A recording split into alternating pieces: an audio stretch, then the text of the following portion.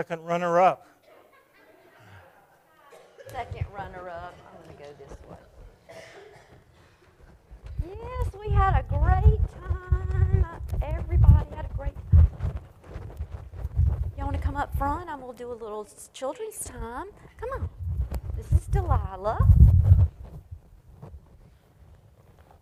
How are y'all this morning? And what is your name? Evan and Sadie. Evan and Sadie. Well, thank you for coming today. I'm so glad you wore those leggings today. Do you know what tomorrow is? It's Halloween. You got your costume, Sadie? What you going to be? Pink dinosaur. A pink dinosaur. And Evan, what about you? Astronaut. An astronaut. Were you guys here last night at the trunk or treat? Yeah. I thought I saw y'all. And Delilah's, are you going to be Hermione again tomorrow night? Yeah. Yes, Hermione from Harry Potter. So I'm sure all of you know that Halloween is tomorrow. Most of you are going to dress up, go trick-or-treating, and please remember, always be safe, okay? You should only go to homes of people you know, close friends and family. Never go trick-or-treating at houses of people that you don't know, okay?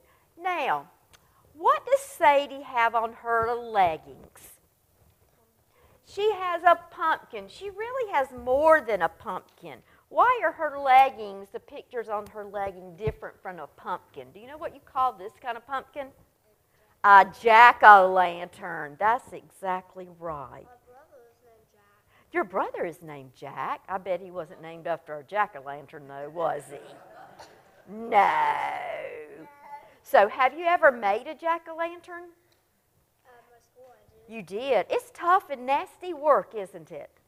You have to clean up your pumpkin by washing the outside of it. So sometimes it has dirt and mud because it grows in a field.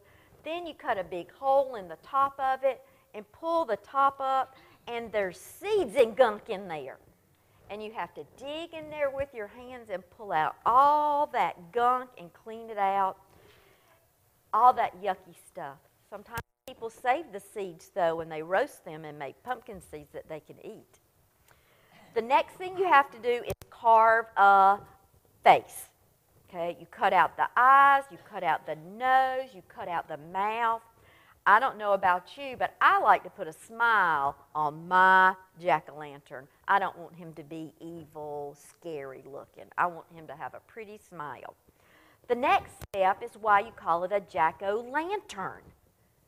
A lantern, because you put a candle inside your jack-o'-lantern, and you light it, and then the light shines through all the places that you cut out. Kind of like it would shine, wherever Sadie has black on her leggings, it would shine a light. And I see some little bit of white. Yes. And find, electric ones, they're little safe, aren't they? Finally, when you're all finished, you place the jack-o'-lantern on your front porch usually so that people will see the light when they pass by. You know, I was thinking, this is a pretty good picture of what happens when we invite Jesus into our hearts.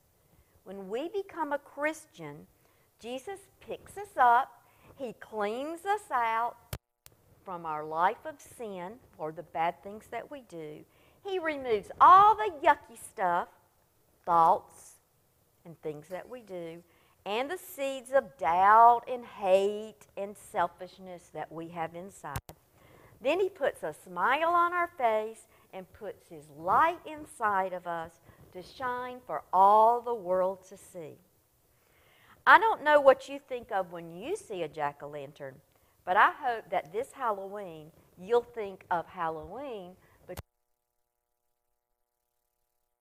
shines in our lives. It's kind of like the jack-o'-lantern. It is very much like a jack-o'-lantern, because you have to think, Jesus came into this world to take away all of our sins and put the light of his love in our hearts to shine for him forever and ever. Can we bow our heads and close our hands for a little prayer? Dear Jesus, help us to let our light shine so that others will see our good works and glorify your name. In Jesus' name, all the children said, Amen. Thank you for joining.